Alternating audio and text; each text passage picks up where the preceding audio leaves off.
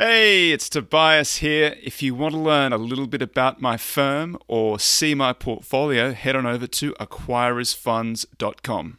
Let's get going, and then let's talk about that. Good.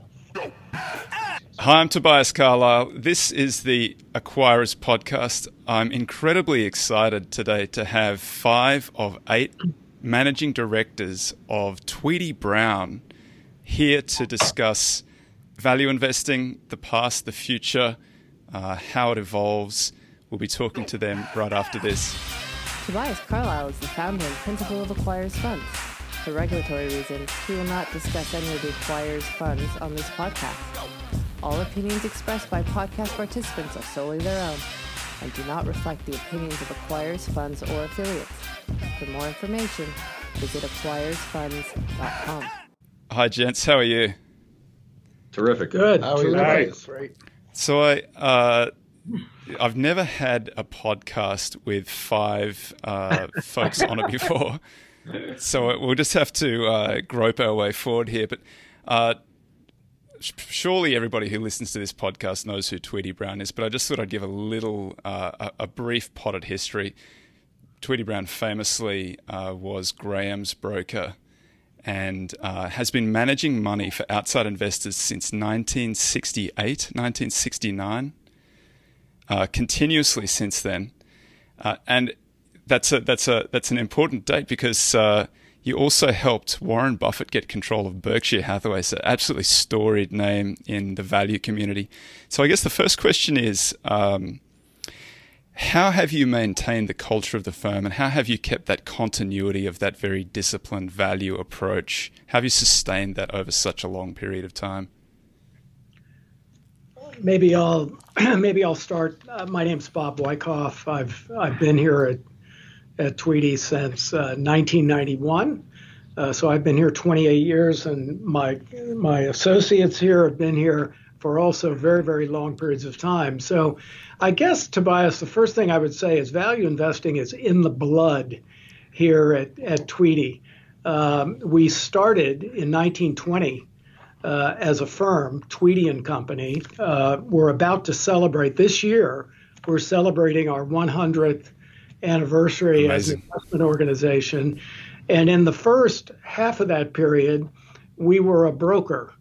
And we started in 1920. It was founded by a fellow named Forrest Tweedy, and he was looking for a niche in the securities business, and he fell upon the idea of making markets in inactively traded, closely held public companies. And these were companies that often were owned or controlled by families on occasion. There was very little public ownership, but there was some public ownership. The stocks traded by appointment. You couldn't go down to your local broker and buy the shares. And Tweedy sort of developed a business around that market segment. And he would go to the annual meetings of companies every year, and he would copy down the shareholder list, and he'd go back to his office and he would crank out postcards, sending them out to all the shareholders in the company, offering to make a market in the shares should they desire some liquidity. And by almost any definition of value, when those shares did trade, because they were liquid, they often traded at substantial discounts from just about any measure of value you could come up with. And that attracted the attention of Ben Graham, who whose big idea, big thesis is that there are in essence 2 prices for every share of stock: the price you see on the exchange at any given moment, and the other price, the price that would accrue to the investor in the event the entire company were sold in an arm's length negotiated transaction. And Graham referred to that price as intrinsic value, and to Graham,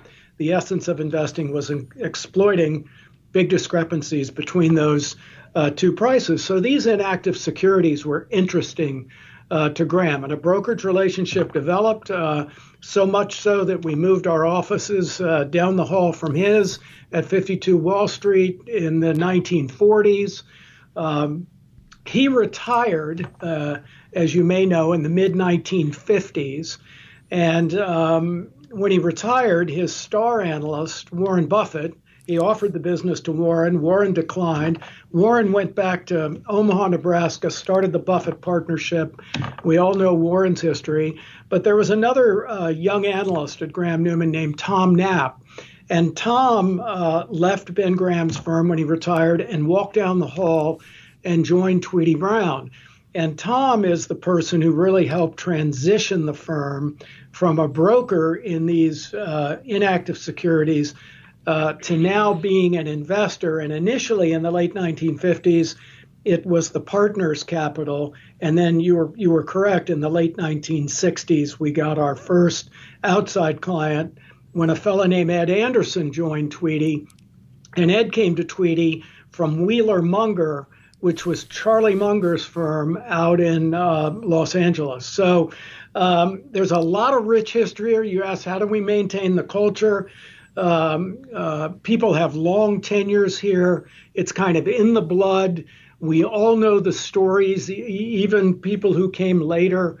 So the culture, the value culture at Tweedy is extraordinarily strong.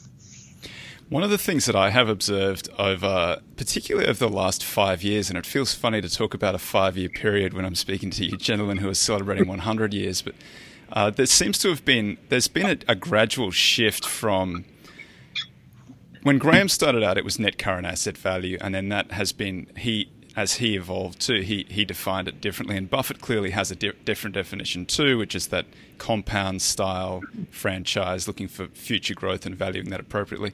I think that we've now reached a point where it's almost all growth value, and there are very few folks who are even looking at the balance sheet at all, which is funny because that's one of the complaints that Graham had when he wrote security analysis. So how does Tweedy Browne handle that? How do you deal with that evolution, and where do you put yourselves along that continuum from the very deep value to the franchise value? Yeah, I mean, I would just say that this is Jay Hill speaking. I would say that we're one of the few firms that actually does both.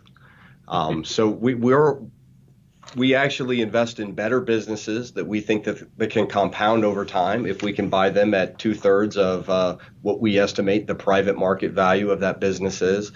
But we also are willing to buy very statistically cheap securities that we refer to as bobbers, where the valuation methodology is generally balance sheet derived. So this would be either classic Ben Graham, where you're trying to buy companies at 2/3 of net current asset value. That's less prevalent today. But it would also include trying to buy, highly cyclical securities at a big discount to, let's say, tangible book value. As long as the debt is low. That's right. As long as the debt is low, the balance sheet is strong, and it's a business that we think we have no concerns or serious concerns that the business won't get through the cycle, because usually when you're buying them right at a big discount to tangible book, the near-term outlook is not pleasant. Right. So we insist on strong balance sheets in those situations, but we're willing to do both, and I think that is something that differentiates Tweedy Browne from other investors. And I would agree with you. When I read Value Investor Insight and sort of other publications that talk about value investing, it's clear that the vast majority of value investors have moved towards the Buffett style definition of value and moved away from sort of classic Graham cigar butts. But I would add to what Jay has said. During our process of analyzing a company, we spend an enormous amount of time studying the documents, studying the annual report. When I look at the company, I start by looking at the notes first. Then I go to the income statement, balance sheet, and cash flow statement and see how they tie together if the income is real. And the last thing I read is the chairman's propaganda. But that's just part of the process, and we'll talk about that later. But a key characteristic, Tobias, is price sensitivity. Tweedy is very price sensitive. As Jay said, willing to own a great business, an average business, a deeply cyclical business, but all at a price. Usually that price is somewhere around 2/3 of a conservative estimate of value. or less. And as you know, private market values today have gone up and up as debt has become so cheap. So we have limits, right? We will step away from observed comparables in the market, what companies are paying in terms of enterprise value to EBIT or whatever metric you might be using. We may step off those multiples a bit in valuing a business if we think those multiples aren't sustainable. But then we want the business at 2/3 of that estimated value. And I think that's the characteristic that differentiates Tweedy from the better business value people. Let me give you a little bit of background over the last 40 years. When I joined in 1989, we were valuing businesses, if it was an earnings-based valuation, we were valuing businesses at 8 times and buying them at 5 times EBIT. Right. During the 90s and early 2000s, we moved to a valuation of 10, maybe 11 times and buying them at 7. Now we are in a range where we're comfortable valuing businesses at 10 to maybe 13 times for an exceptional business, and then buying them at a 33% discount. So that's how we evolve. There are not enough current assets to fill a portfolio now. There are not enough stocks that trade at a significant discount to net current assets to fill. They've been arbitraged out. There are not enough book value stocks, but when we find them, as Jay has said, if they have very little debt, then we'll go. And the evolution of those multiples relates directly to the decline in interest rates that we've seen over time. When I first came to New York, it was 1980. And I wasn't at Tweedy at that point, but I showed up in New York to start my career in the investment business. And Paul Volcker, the year before, had been named head of the Federal Reserve, really tightened money to try to bring inflation under control. And interest rates were at sky-high levels. And just look at what's happened since 1980, 40 years of a decline from those multiples now down to the 0 to negative rates we have today. You anticipated my next question, which was what causes the increase in the multiples. Bob, I know that you were a JD. So how did you transition from JD to the investment world? Well, it was interesting. When I was an undergraduate in college, I took an investment course my senior year, and I really enjoyed it. And my dad was an investor.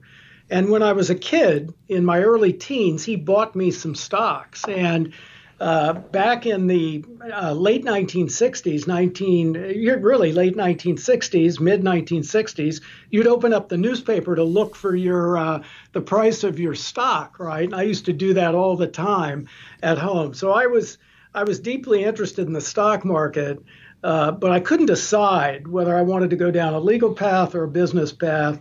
I knew if I went down the legal path, I could do either. So I went down the legal path. I practiced law for a couple of years, but I had interviewed at an investment firm, and I got a call from that firm 2 years into my legal practice and decided to take that job. And that brought me to New York, and I've been in the business ever since. When Tweedy Browne implements this philosophy, and I think that you're probably the purest expression of Graham, although I acknowledge that you've evolved as you've gone along. How does that manifest? I know that you run some funds, and Bob, you might want to read your disclaimer before you answer that. Okay. So I will. If we talk about our funds, there's a little disclaimer. Investors, anyone watching the podcast should consider the funds that we may mention, their investment objectives, risks, charges, and expenses carefully before investing. Prospectus containing this and other information about the funds is available on our website at www.tweedy.com. Investors should read that prospectus carefully before investing. And of course, past performance does not guarantee future results. With that in mind, we do one thing here, and it's only value investing. And we do it only in equities, and we do it in global, international, and we have some what we call global high dividend portfolios. which is really undervalued securities with an above average dividend yield. And those are the three things we do. And we have different vehicles in each one of those categories, commingled vehicles together with a separate account capability and even an offshore capability for non-U.S. investors. So the business is pretty simple. In essence, we're running three portfolios for the most part here at the firm, but we have lots of different ways you can participate in those portfolios. When you're thinking about portfolio composition for those portfolios, how do you think about diversification? How do you think about concentration? Do you like to hold more in better ideas, equal weight? What's the process for that? I think one of the most important things that I've learned in my over 30 years at Tweedy is how much of a humbling business this is. You think you know, you look at the company, it looks great, you get excited, and then it doesn't work out. So over the years, we have been highly diversified. The analogy I would bring to you is if you only underwrite Suburbans as a car insurance company, and the kids are under 16, and the father has a stable job, all that kind of stuff. You underwrite a portfolio of securities like this, you're probably going to make money if you price it right. The diversification gives you downside protection. I recognize the fact that if you own 5 stocks and those 5 stocks go to the roof, your performance is going to be extremely good, but you have to be right. And Bob has spoken in the past about the period of the Nifty 50s and how that turned out when people were investing in one decision stocks. You know, that's all you had to do. And then the commutants that came in 1973. I would just add to what Tom said. So our portfolios, Ben Graham believed in great diversification, what he called the law of large numbers. And as Tom said, he almost brought an insurance underwriting idea to the process of investing. And so our portfolios are diversified by issue, by industry, by country, and by market capitalization. So we're willing to own market caps all the way down to a couple of $100 million and all the way up to several $100 billion, et cetera. And we really live with only 3 constraints. We limit our exposure. We try to limit our exposure to a particular industry group of somewhere not more than about 15 to 20% in a particular industry, no more than 3 to 4% at cost when we're buying an initial security, and typically no more than 20 to 25% will invest in a single country. And those are our constraints. Setting those aside, the portfolios break down wherever we're finding undervalued securities, and they don't look anything like indexes. So your viewers shouldn't confuse diversification with a portfolio that looks like a market portfolio, because it tends to look very different. Our country weights, our industry weights are often radically different from what you see in an index. How do you allocate responsibility for? Are there industry specialists? Is everybody a generalist? Does somebody take on a company and follow that company individually? How do you deal with those issues? Yeah, we all screen, and we screen a lot, and then what we aim for is that everybody is a generalist. The way human beings work is such that some people are more attracted to certain businesses than other people. But in principle, we are all generalists. We have some soft specializations. We have one analyst that tends to spend more time looking at the Far East, but there he will look at any type of company, of course, right? So that's the way we come at it. I think it's best if I used to always say that, let's say you had a job working for a bulge bracket asset manager that runs 200 billion and you're the chemical analyst for Scandinavia and there are no cheap stocks, right? This is not good for anything, not for your career. I mean, this is a terrible situation to be in. So, and then maybe the portfolio manager likes you a little bit, so he buys the cheapest of all the expensive stocks in chemicals in Scandinavia, right? So we don't have that. Our aim is to all be generalists. Our aim is to all be, sort of have a similar gene set. It takes you a while to get into that gene set. Our time moves a little bit differently because we're long-term slow investors. And so we're replaceable. There are no stars. But we have different temperaments, different sort of. Tom likes pharma a lot, and I call him our resident doctor. Yeah. So, but that's how it goes. He likes cement. I like cement. But anyway, so that's more or less how that cookie crumbles. So you work on what comes out of your screens. You have that freedom, right? And you check it with the other people. Are we not working on the same stock? But sort of that's how we go about it. Could you take me through the way that an idea is generated through to it being added to a portfolio? Yeah. So, and by the way, Tobias, I read your book, was a huge fan of your book, and I think our philosophies are actually very similar. I'm happy to hear that. Thank you so much.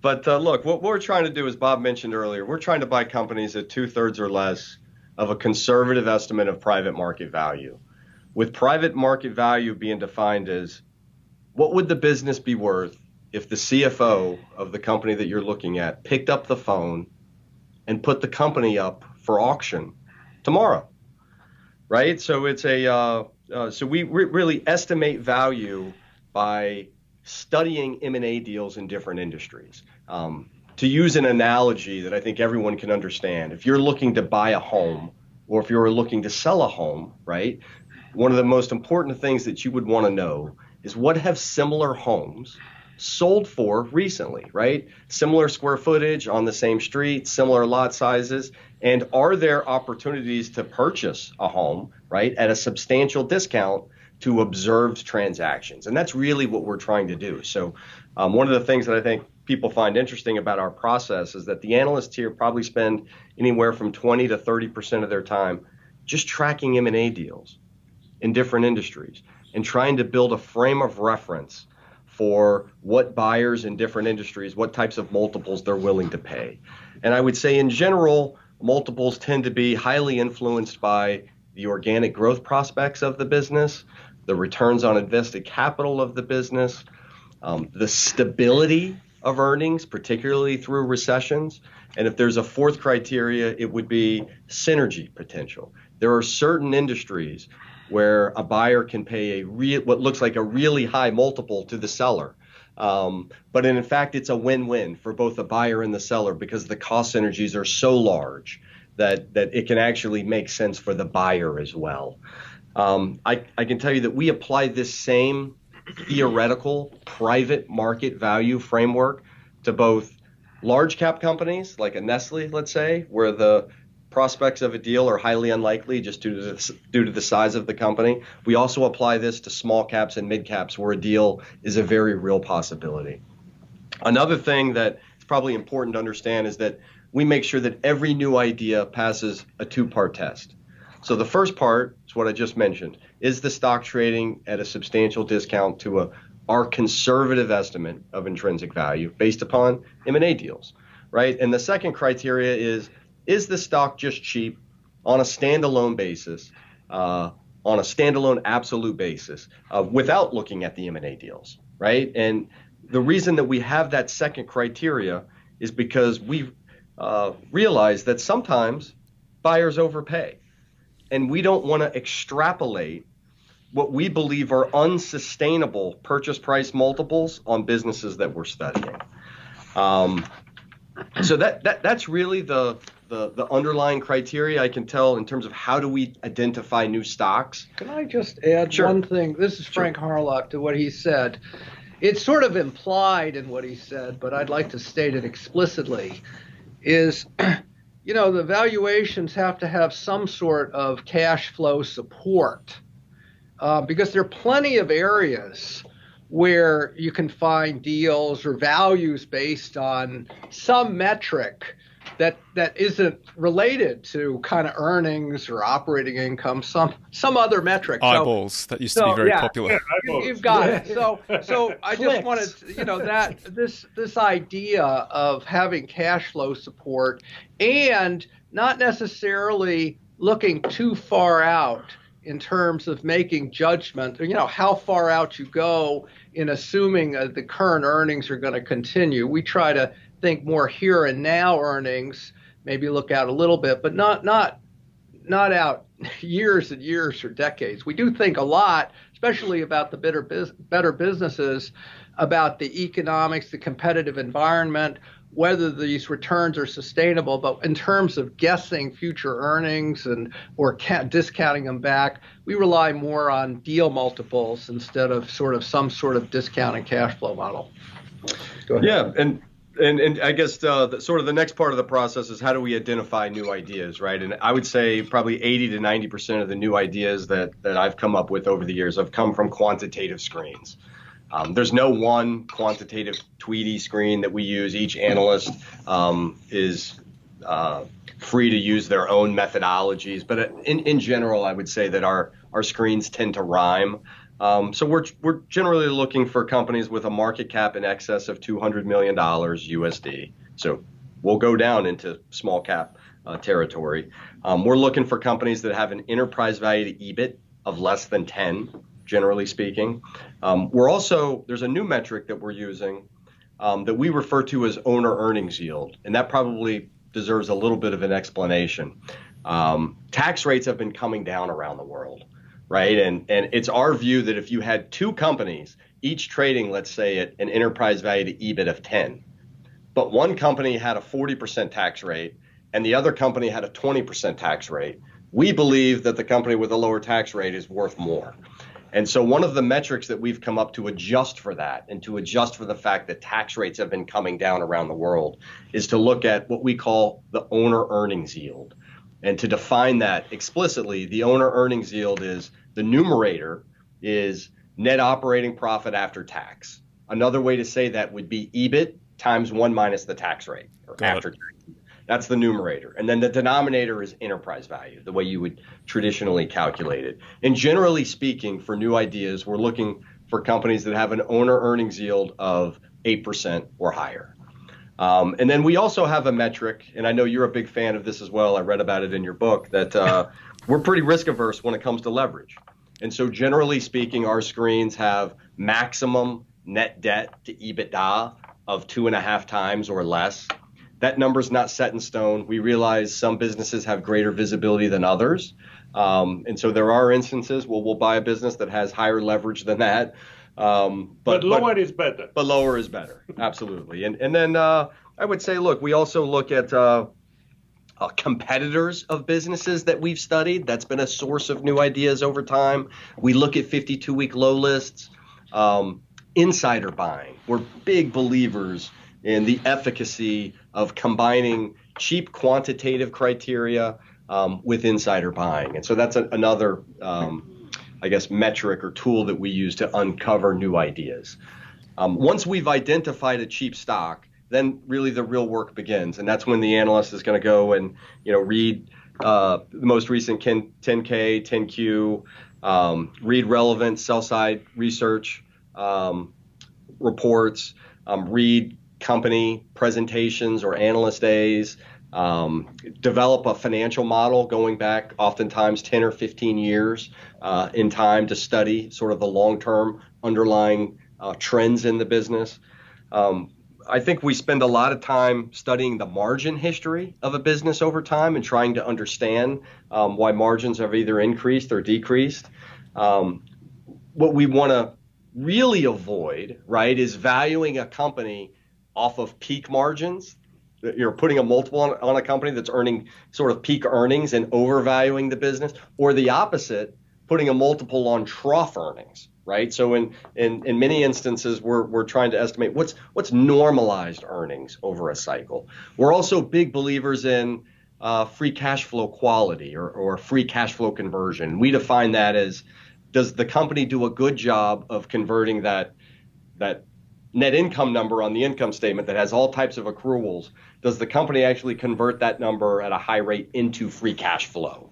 And so we'll look at, let's say, a 5-year period or a 10-year period. Free cash flow can be highly volatile, right? Even more volatile than earnings. But over an extended period of time, does the company convert its net income into a high level of free cash flow? And if it does, that gives us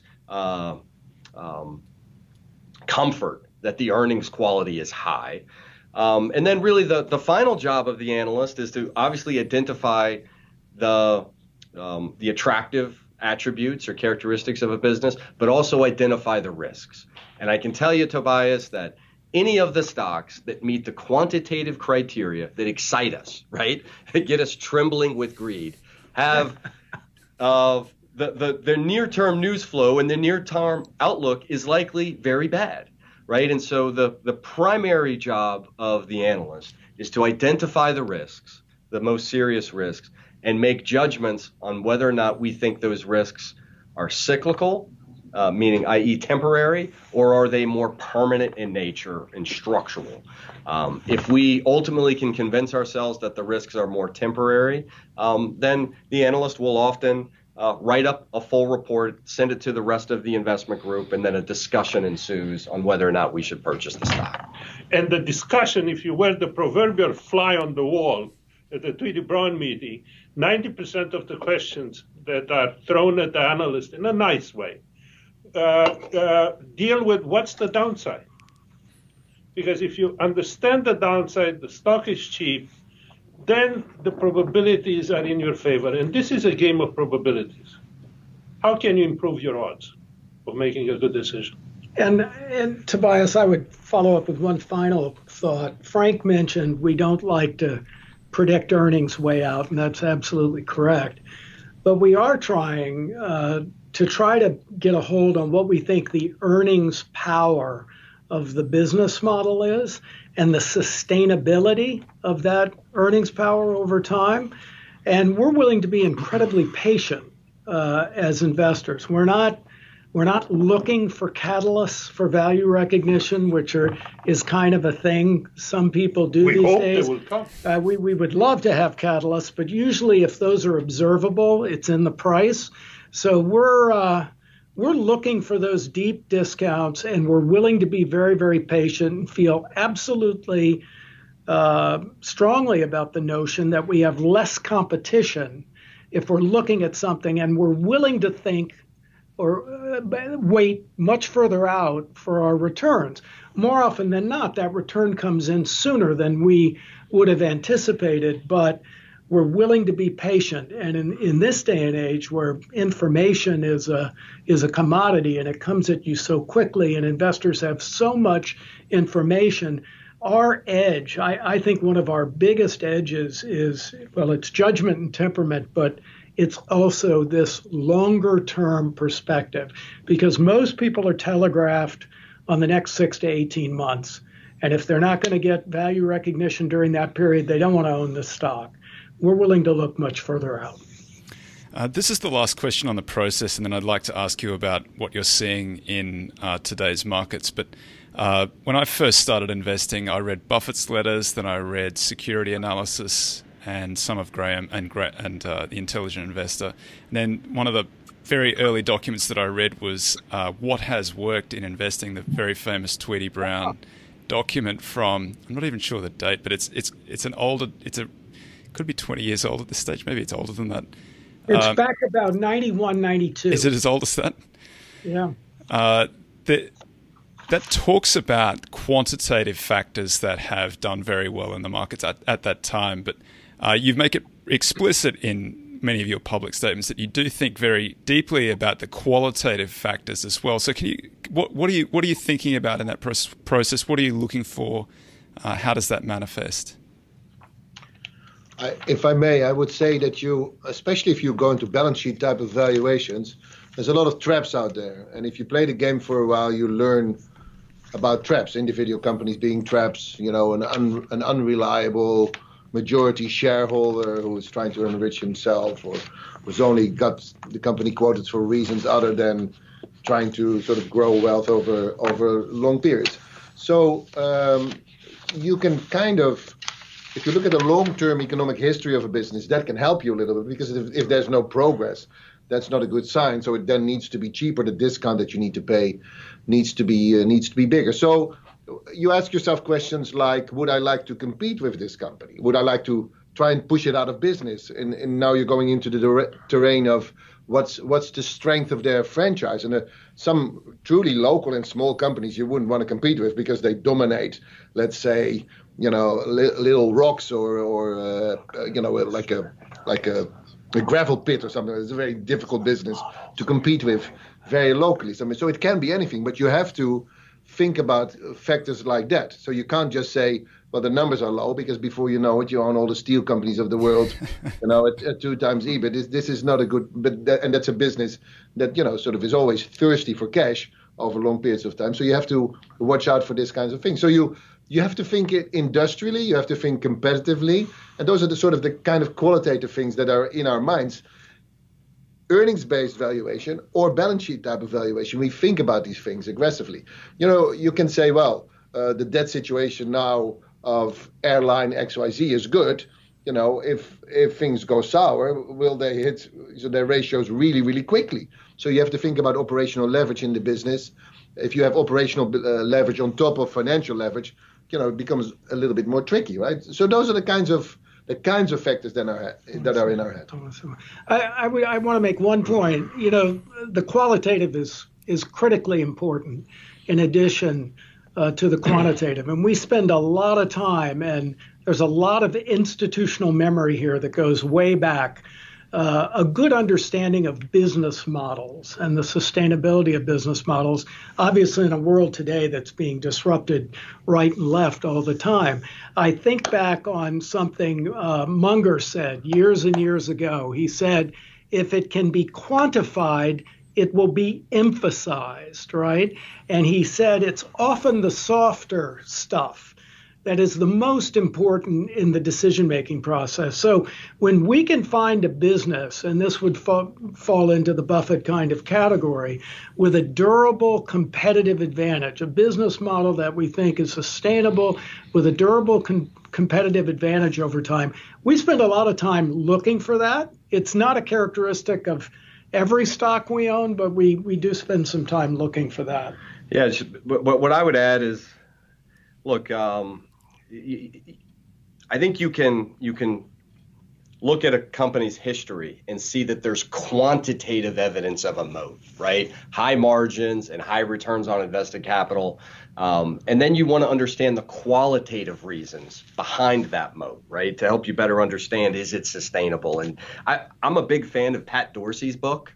I can't remember the name of it right now. I think it was The Little Book That Builds Wealth. But it's a book that's basically describes competitive advantage. And he basically breaks down moats into 4 sources. So the first one's intangible assets. These are things like brands, patents, attributes that bring with them pricing power. And we own companies like Nestle, Diageo, and Roche that I think fit into that camp. High switching costs, right? We own a business called Safran that makes jet engines. Once Boeing decides to use the LEAP engine, which Safran makes, for Boeing, it's very difficult for Boeing to switch that decision. We look for businesses that have network effects. That's a very powerful one. It's more difficult, I think, for us to identify at the quantitative prices, right, that are attractive to us. But we've owned businesses like Google and MasterCard over time that we believe benefit from network effects. And then low-cost producers, we look for that as well. We own a company called Antofagasta that makes copper that we believe is a low-cost producer. We've owned Cisco, the food distributor in the U.S. in the past that because of their scale advantages have much lower costs and better margins than their competitors. And other things that I look for, I love fewer competitors in an industry. I love oligopolies and duopolies much more than industries that are highly fragmented. I think stability of market share over a long period of time is another very important quality characteristic.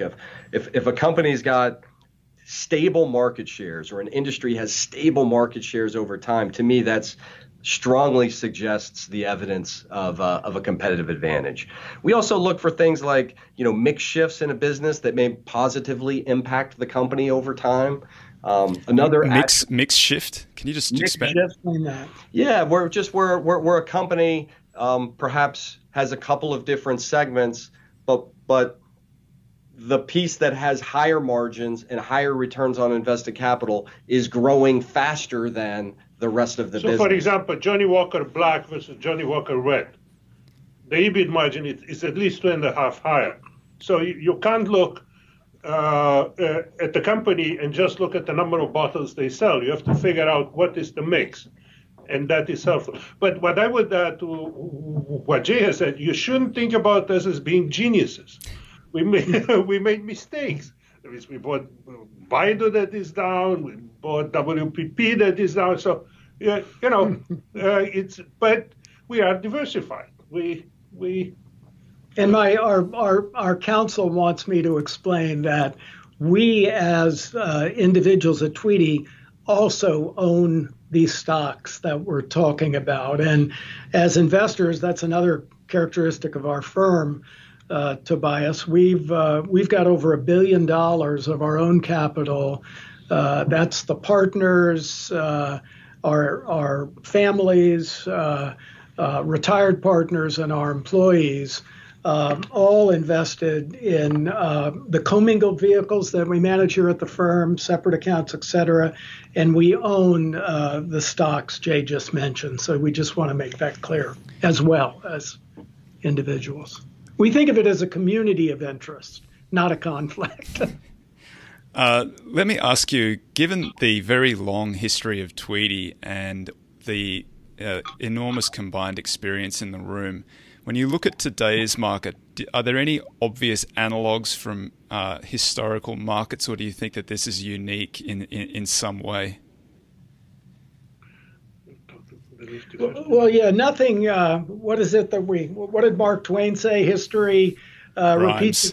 That rhymes. It doesn't necessarily repeat itself. I think that's absolutely true. Tom mentioned something earlier and of course it's different today. It's not 100% like this, but I couldn't help but think about parallels back to that Nifty 50 era when I think about the FANG stocks today. And that era between 1965 and mid-1973 was an era where a group of securities performed extraordinarily well, ended up trading at more than double the market multiple. And the market multiple was high during that period.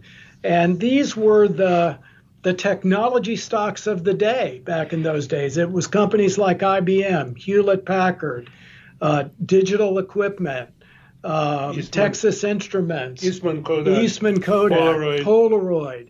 And of course you can add Philip Morris, Avon, Walmart, Disney. All these stocks were part of the Nifty 50. And I think people would be shocked to know that in late 1973 and 1974, these stocks absolutely collapsed. Disney was down over 80%. Hard to imagine that kind of thing happening. But, it reminds me today a little bit of the feeling we have about these dominant technology stocks. And full disclosure, we own shares of Google, which we bought many years ago at a point in time when we thought the stock was cheap, but many of the others we don't own. And of course, that's where the action has been of late, as you know. And those stocks as a group, you've probably heard Rob Arnott's presentations where he talks about the valuations of these companies. I seem to recall he said as a group, they're worth $4 to $5 trillion, which is greater than the annual GDP of most developed countries except Japan and the United States or something. I mean, truly dominant companies growing quickly, no doubt, and will continue, obviously, to be good businesses, but maybe priced for perfection, hard to know. But the Nifty 50, that era reminds me a little bit of that aspect of today. And I think another thing I think back on, I think that Barton Biggs, who was the strategist at Morgan Stanley years ago, I want to say in early March of 2000, wrote a piece called "Even Monkeys Fall from Trees." And the piece was about value investing was once again being declared dead. Barton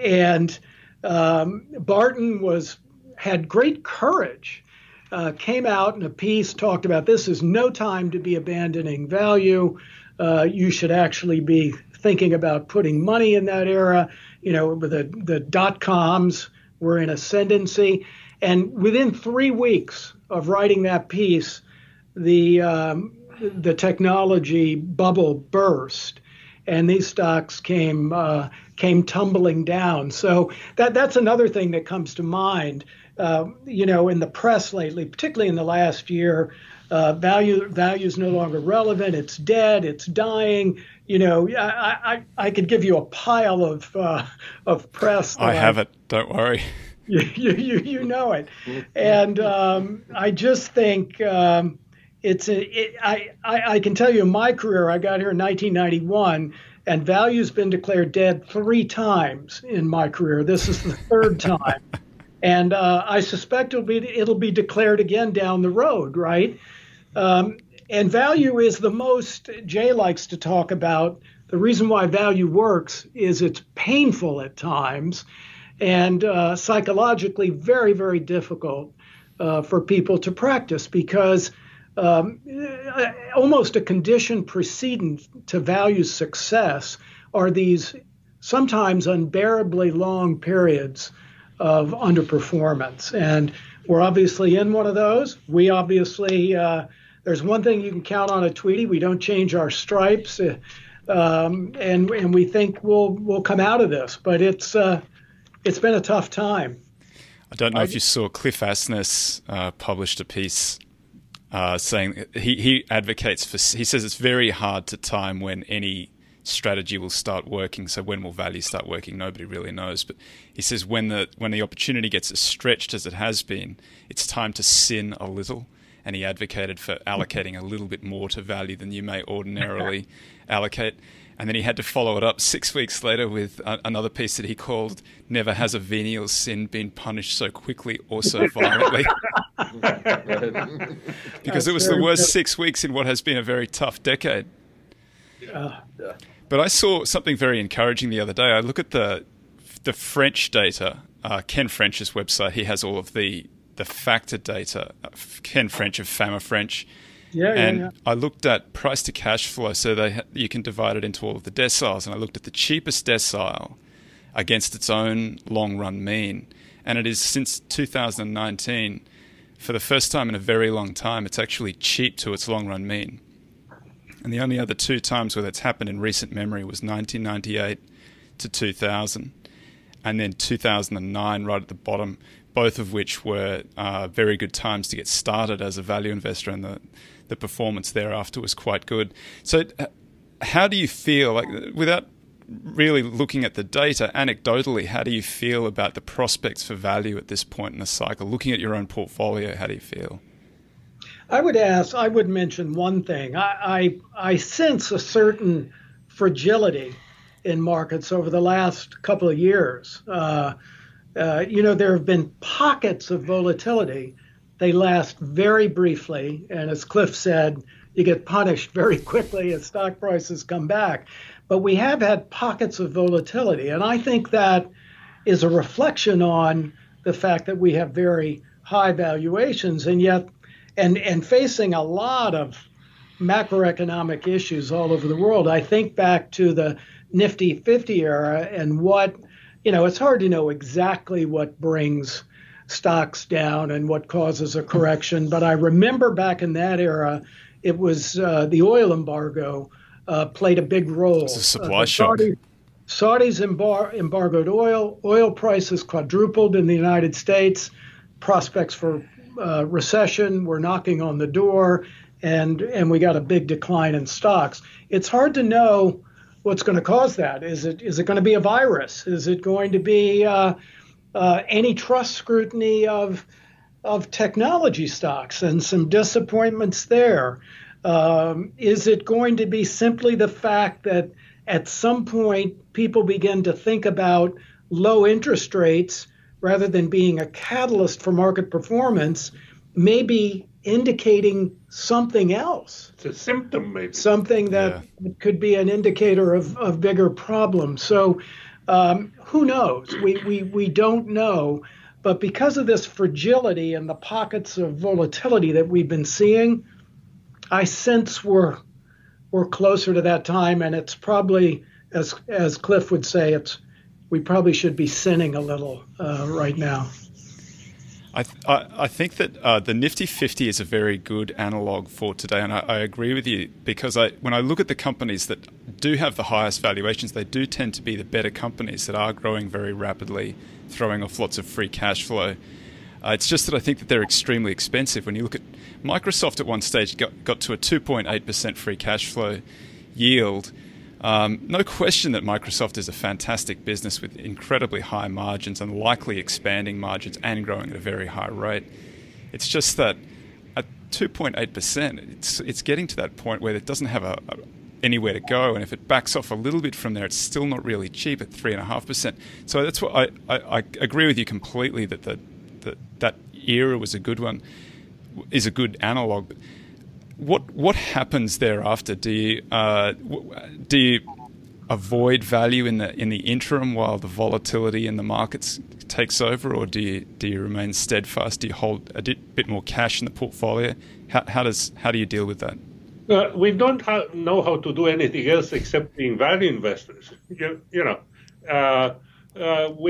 have a little bit more cash than normal. We are above 10%. I believe we're around 12 or 13. Mm-hmm.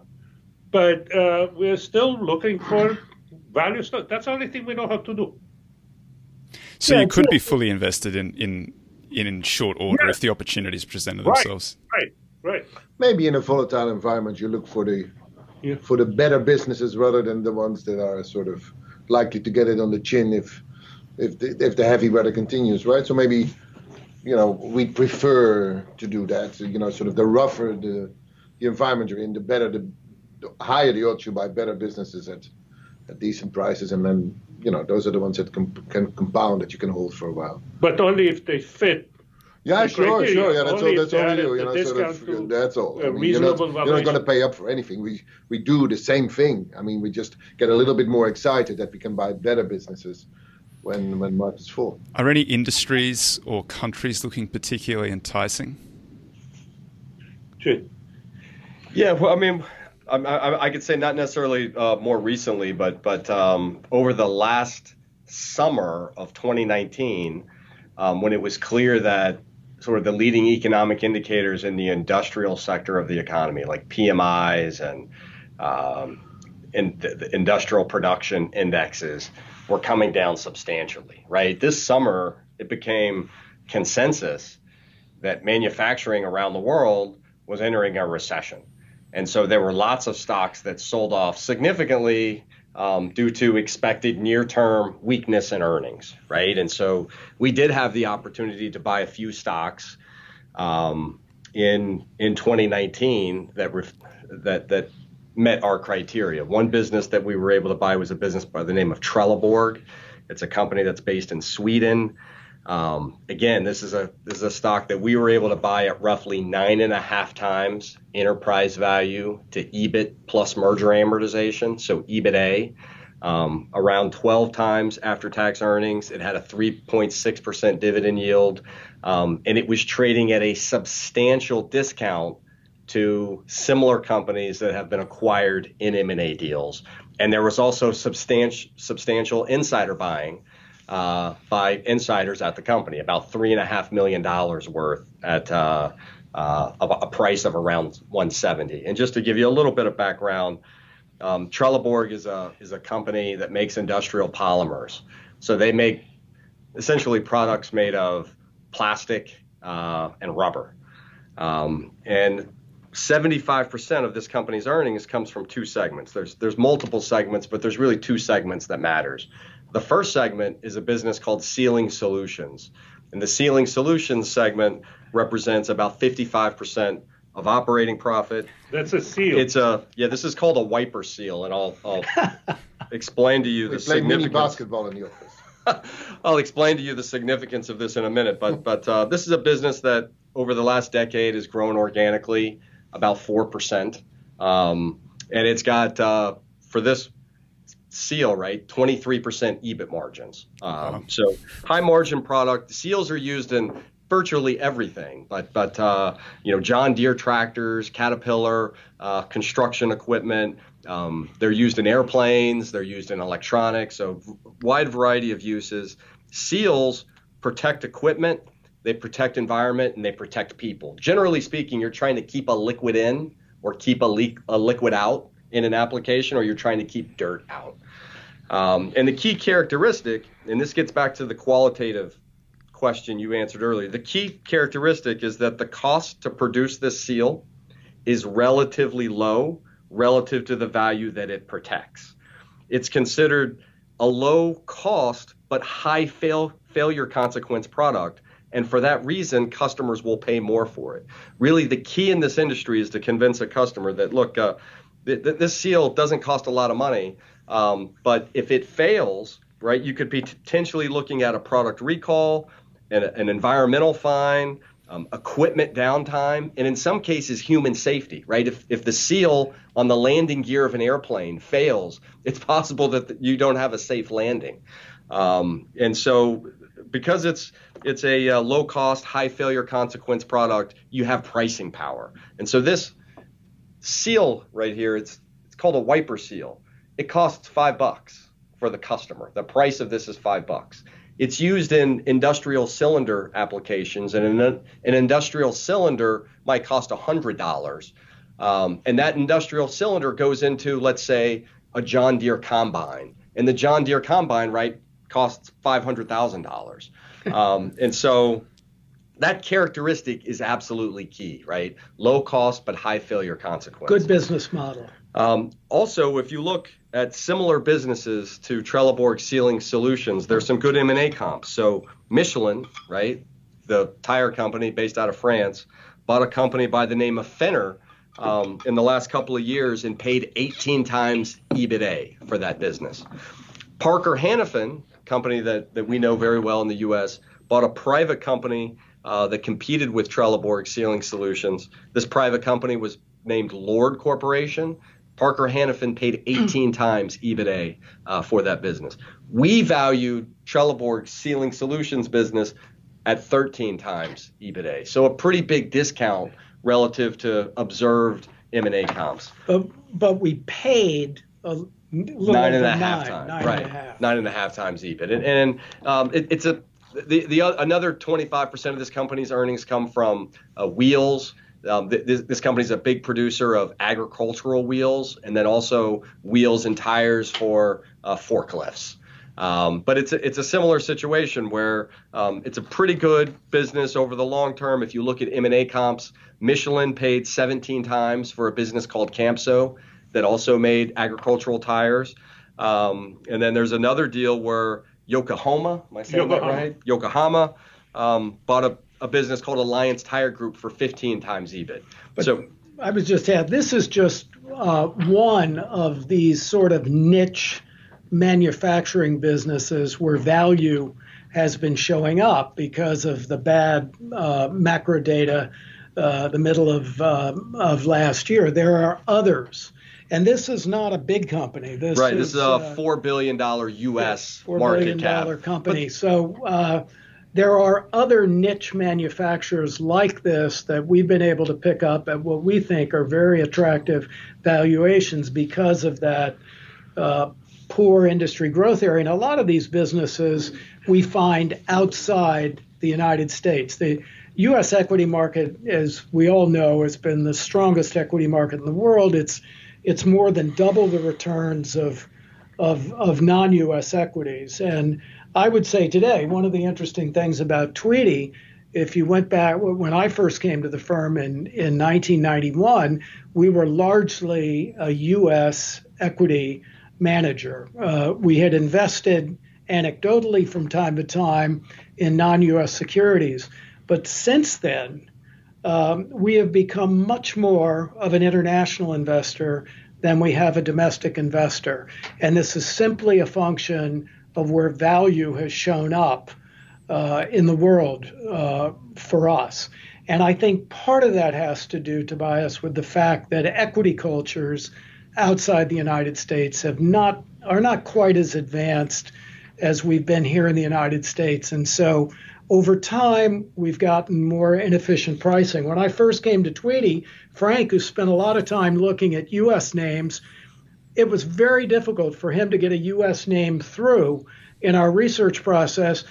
Tom here, who was looking at a lot of the international names, we were buying these things right and left. And so when you look across the board at Tweedy today, I think today we're managing about $14 billion.